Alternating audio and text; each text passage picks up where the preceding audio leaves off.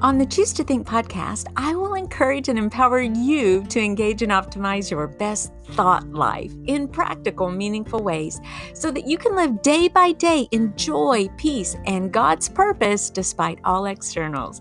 This is Victoria, and welcome back to the Choose to Think podcast. I'm so glad you're here.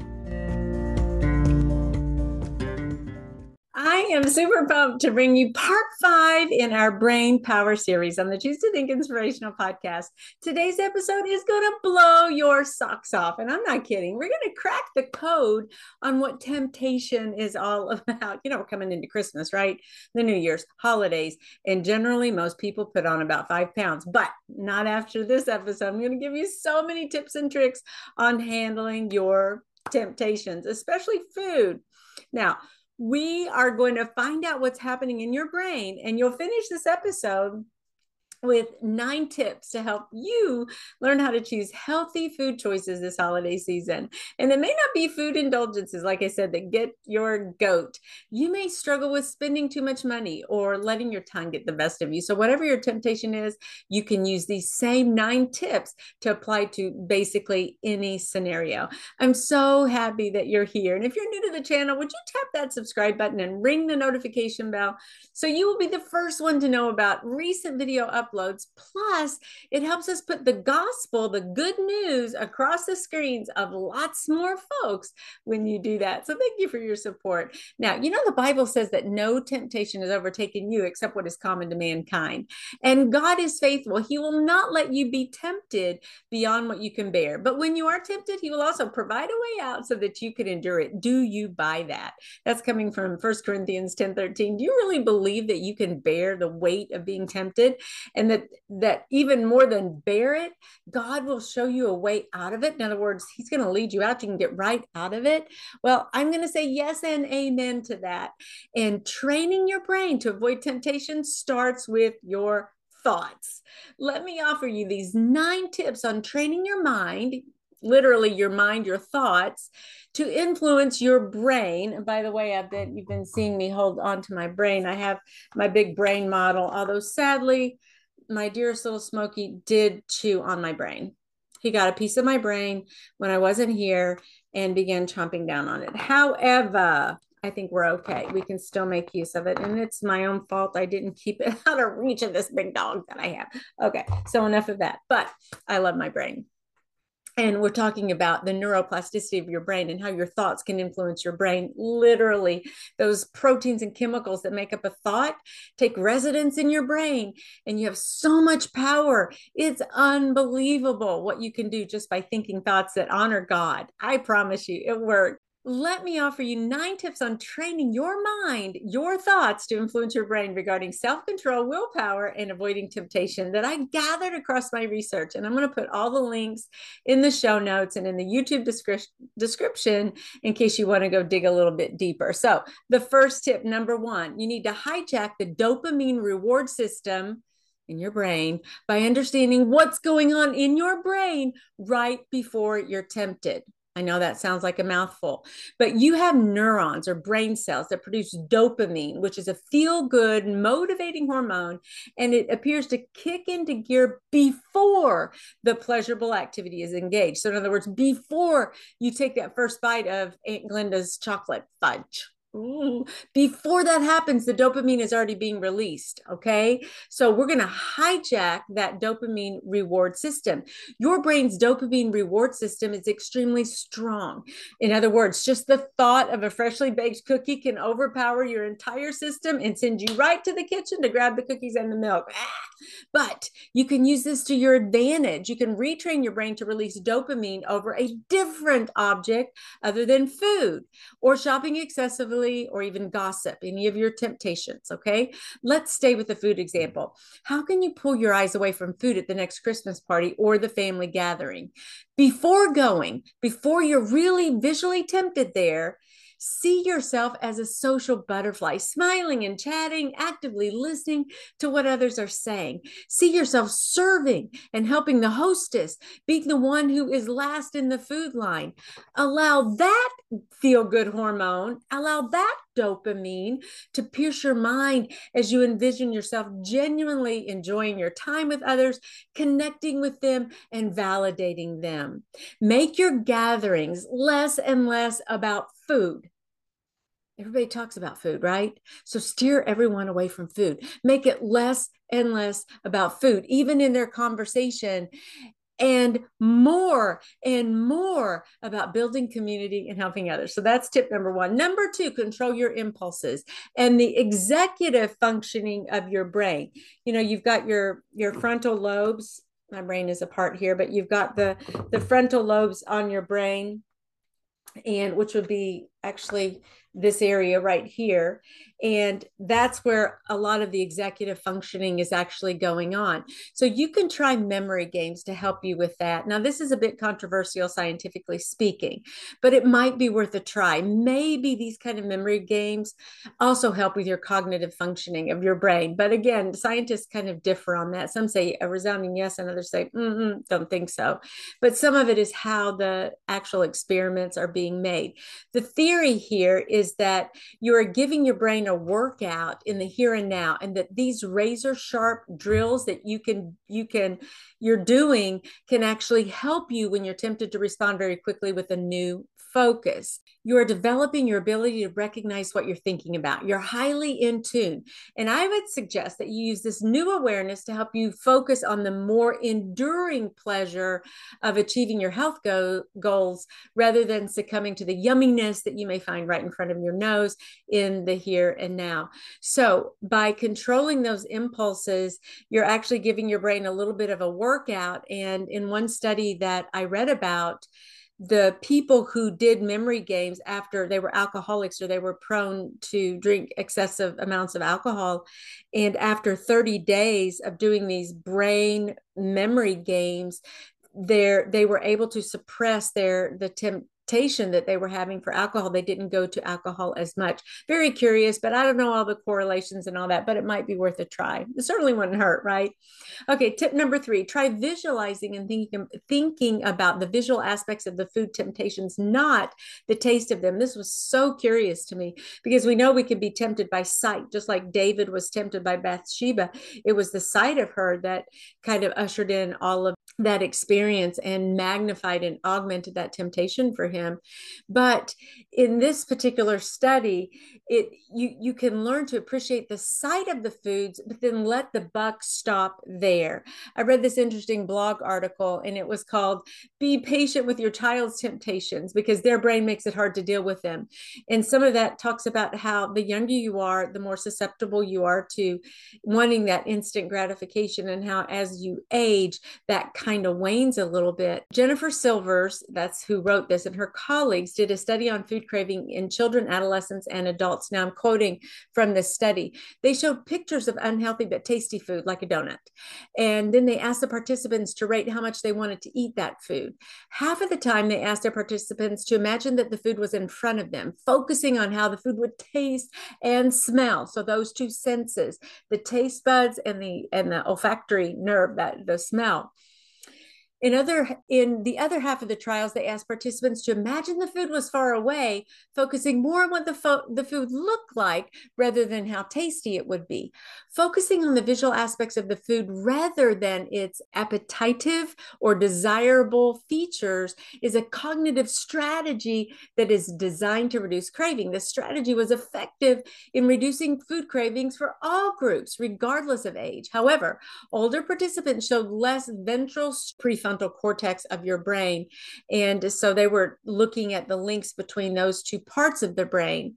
But it says that children feel cravings more strongly than adults. And in addition, children showed less connection between the prefrontal cortex and the ventral striatum. And so not only do they have stronger cravings, but they also have weaker abilities to reduce their cravings. But the point here, according to this one study, is when you go to a gathering, you can admire the food, but let it stop right there. Focus on what it looks like, or, oh, that's pleasing to the eyes, but then back it up and don't allow your brain and your mind and your thoughts to gravitate where, oh, I bet that's going to taste so good. I'm going to enjoy that taste. Oh, the appetitive kind of value of that food. So don't get snagged there.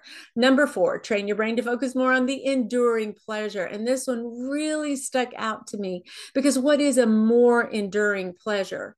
Enduring is the operant word here. Enduring, the pleasure that lasts. Yes, eating a piece of Aunt Linda's fudge is going to be something that would be so pleasant and be very pleasing to me, but will it last? No. So the trick here is to get your brain to focus on the more enduring pleasure.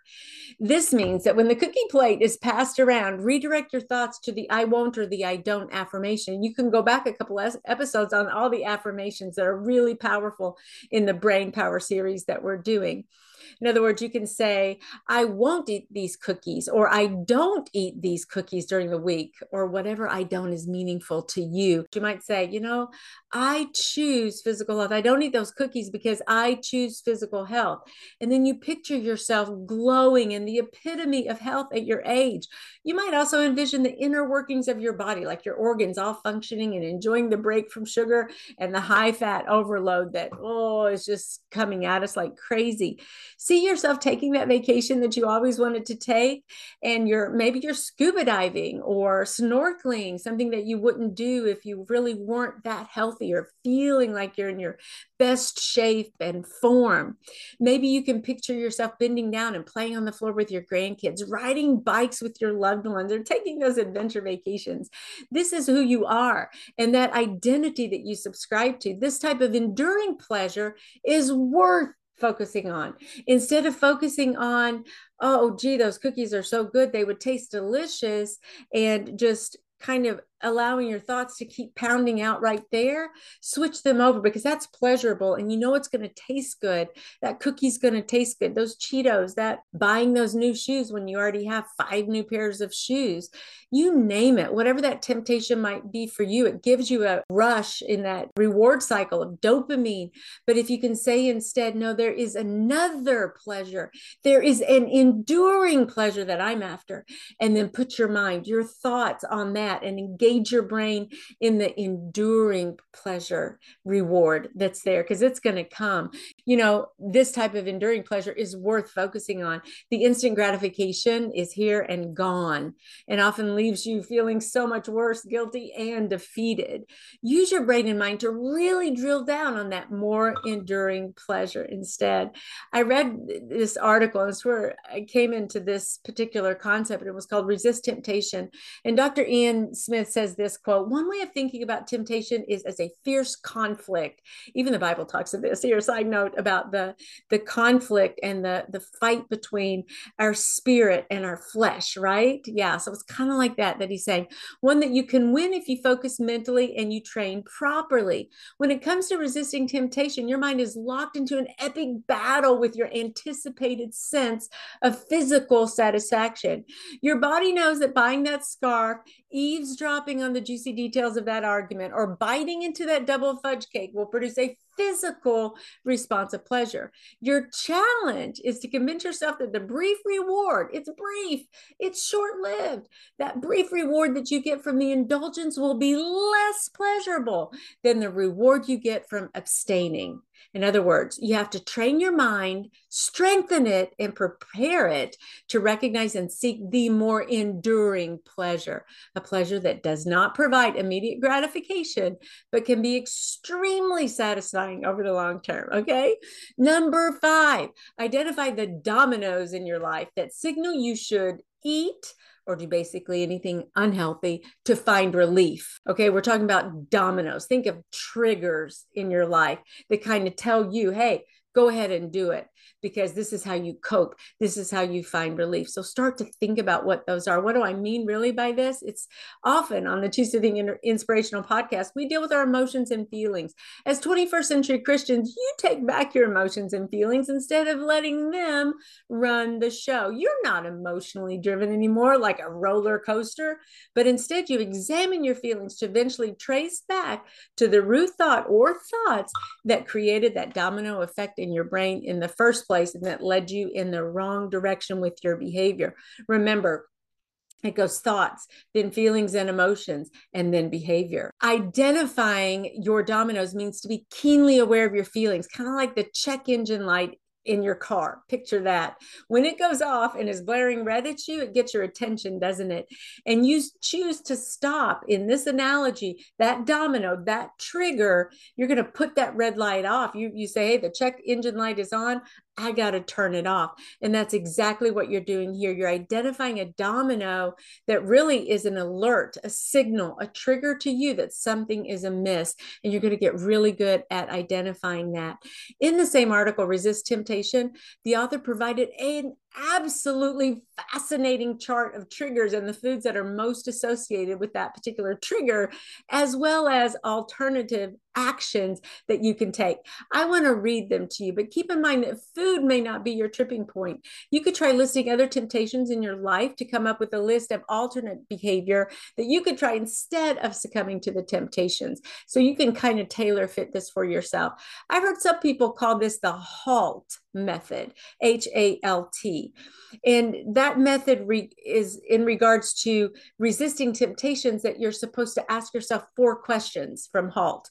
H is, are you hungry? The A is, are you angry? The L is lonely, and the T is tired. Are you hungry, angry, lonely, or tired? And if you say yes to any one of those, then you're going to need to address those issues in a healthy, more productive way. You're going to seek a remedy for that condition first before you actually give way to your actual temptation. Here are the tempting foods in this case in his chart: chocolate. The triggers for that are when you're feeling nervous or anxious, you're going to go to chocolate. Alternatives: call your support system, call a friend, and talk about what's going on in your life. Here's another trigger, or what I call a domino: watching TV. What do you generally do when you're watching TV? You may veg out. Maybe that trigger food is buttered popcorn. Why not snack on raw and crunchy vegetables instead? When you're kind of feeling angry and arguments are happening, a trigger for that, often for that kind of condition and those emotions and feelings, will be ice cream. I thought that was kind of funny because arguments are heated and ice cream is cold. It's like the psychological thing where you're eating ice cream to cool things down a little bit. But anyway, you can exercise instead, write in your journal. And hey, go back to a previous episode on the Brain Power series, and it's all about exercise in your brain. You're going to want to tune into that episode as well. After work, hunger, you get hungry or after work, and it's right, it's too soon, before it's too close to dinner, so you don't want to eat too much. But a lot of people will just grab a cookie, and instead, why don't you grab 100-calorie snack pack? These are his suggestions mostly. In the car driving home, trigger some people to go for French fries. That fast food, just grab some French fries through here. But the alternative behavior that you could take is change your driving route. Maybe you're too tired to cook. Ever been there? And so what do we do when we're too tired to cook? I'd like to order a pizza, please. Yeah, right. But instead, you can order in. You can still do that, but get something else on the delivery menu. They've got DoorDash and all kinds of things to get healthy meals delivered right to your door. If you're in a rush and you're hungry, you're running out the door in the morning, you're thinking, kids, grab your Pop-Tart, you grab a donut, you get a pastry, right? And instead, why don't you try keeping fresh fruit around? What about when you're bored? Okay, he says when you're bored, that's the trigger, that's the domino, the feeling, and so forth, the situation. He says people just go to cherry licorice. And I'm like, I would never go to cherry licorice. The point here is that you're bored and you're just eating anything. It's almost like mindless eating. And because you can just keep on, munching and chewing and chewing and chewing on it to kind of satisfy that. But really what you could do instead is get active or pursue a hobby, he goes so far to say. What do you want when you're stressed? You want comfort food like potatoes, creamy pasta, right? Something along those lines. He suggests you listen to relaxing music instead. And the last one was when you need energy, what do you eat? A lot of people go to soda. They get that Diet Coke. They want the caffeine, right? So try unsweetened caffeinated tea. Matter of fact, last year, one of the most popular health episodes was all about green tea. So you can go back and find that one. And we talk about Harney and Sons green tea. It's really something very healthy and good for your brain. Coming in at number 6, and this is very practical and kind of easy to implement. You create friction between yourself and the object of your temptation. This is kind of like the chart and some of the alternate activities that you can do, but a little bit different because you're going to build in some resistance between you and the object of your affection, or the object of your attention, or the object of your addiction, or the object of your temptation, however you want to word that. In other words, you stop buying the donuts, the Cheetos, and the junk foods altogether. And then when you face a domino, some kind of trigger in your life that threatens to cascade into full-blown abandon, leading you into a very unhealthy direction, you make it hard to get the goodies because they're no longer in your home. You create friction between yourself and that item. Some studies even show that just keeping the ice cream down in the basement of your house that's kind of far away and dark, you go down the stove, you go turn the lights on, there may be cobwebs and blah, blah, blah. That can be enough of a deterrent to keep you from going all the way down there to get the ice cream. It's a little bit of friction. You're like, oh man, I don't want to go all the way down there, and it's dark, and I have to go to the far end of that, and it's wet and damp and all of those things. Here's another example. We keep a candy drawer in our house for Friday Family Fun Night, but I don't want to be tempted by all this stuff in there. And I want friction between certain candies and me, because I just don't want to have to face that temptation. It's a lot easier to have the friction there, because I am not going to drive to Kroger to get my favorite candy bar or a pint of ice cream. I'm just not going to do it. That's enough friction to me. But if it were in the candy drawer, I might be feeling stressed or anxious or bored or lonely or something. I might think, oh, boy, that would just taste so good. And I might opt for that instead of the fruit if it were here. So what I do is I don't fill that candy drawer with any candy that's tempting to me. I fill it with candy that doesn't interest me in the least, like cherry licorice would definitely do it, or gummy worms, or even sweet tarts. So you too can make it difficult for yourself to really overindulge. Keep the goodies far away and make yourself go back to the chart that I just gave you to figure out what's really bugging you. Okay, and here we go to number 7. All right. And this kind of swings back to the whole domino and trigger idea, but it's to give yourself 5 minutes to do a brain dump. Literally set a timer. When you have a craving or you're feeling tempted, grab your journal and jot down the very thoughts you're having. Try asking yourself if you're legit hungry or tired or stressed. If you've determined you're hungry, nourish your body with healthy food choices. If you're tired, try to take a cat nap or simply rest on the sofa and listen to praise and worship music to help you relax and refill just a bit. If you're stressed, try exercising first. Now, jump on the trampoline. By the way, did you see my indoor trampoline? I absolutely love it. Research suggests that tramp jumping lowers your blood pressure. It gets your heart pumping and your blood circulating. Just 10 minutes of light jumping can really open the valves on your heart, all those arteries, and your mind, and help you to let all that stress go. So get your tramp. I'll put a link in the show notes if you want to know my favorite one, because it doesn't squeak. The one I had last time was just squeaking every time. Zip, zip, zip. You could hear it, and it was so annoying. But this one doesn't. It's got a different kind of like bungee cord all the way around, so that it's very, very quiet. I just love it. I use it almost every day. Okay, number 8, eighth tip.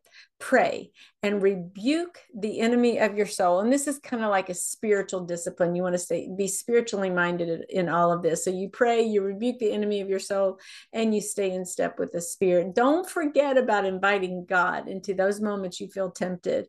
He's right there with you. As a matter of fact, God would love for you to exercise self-control. Listen to what he says about self-control. Proverbs 16:32 says, better a patient person than a warrior, one with self-control, the one who takes a city. So your physical might is nothing compared to the spiritual might that you can exercise when you're actually practicing self-control.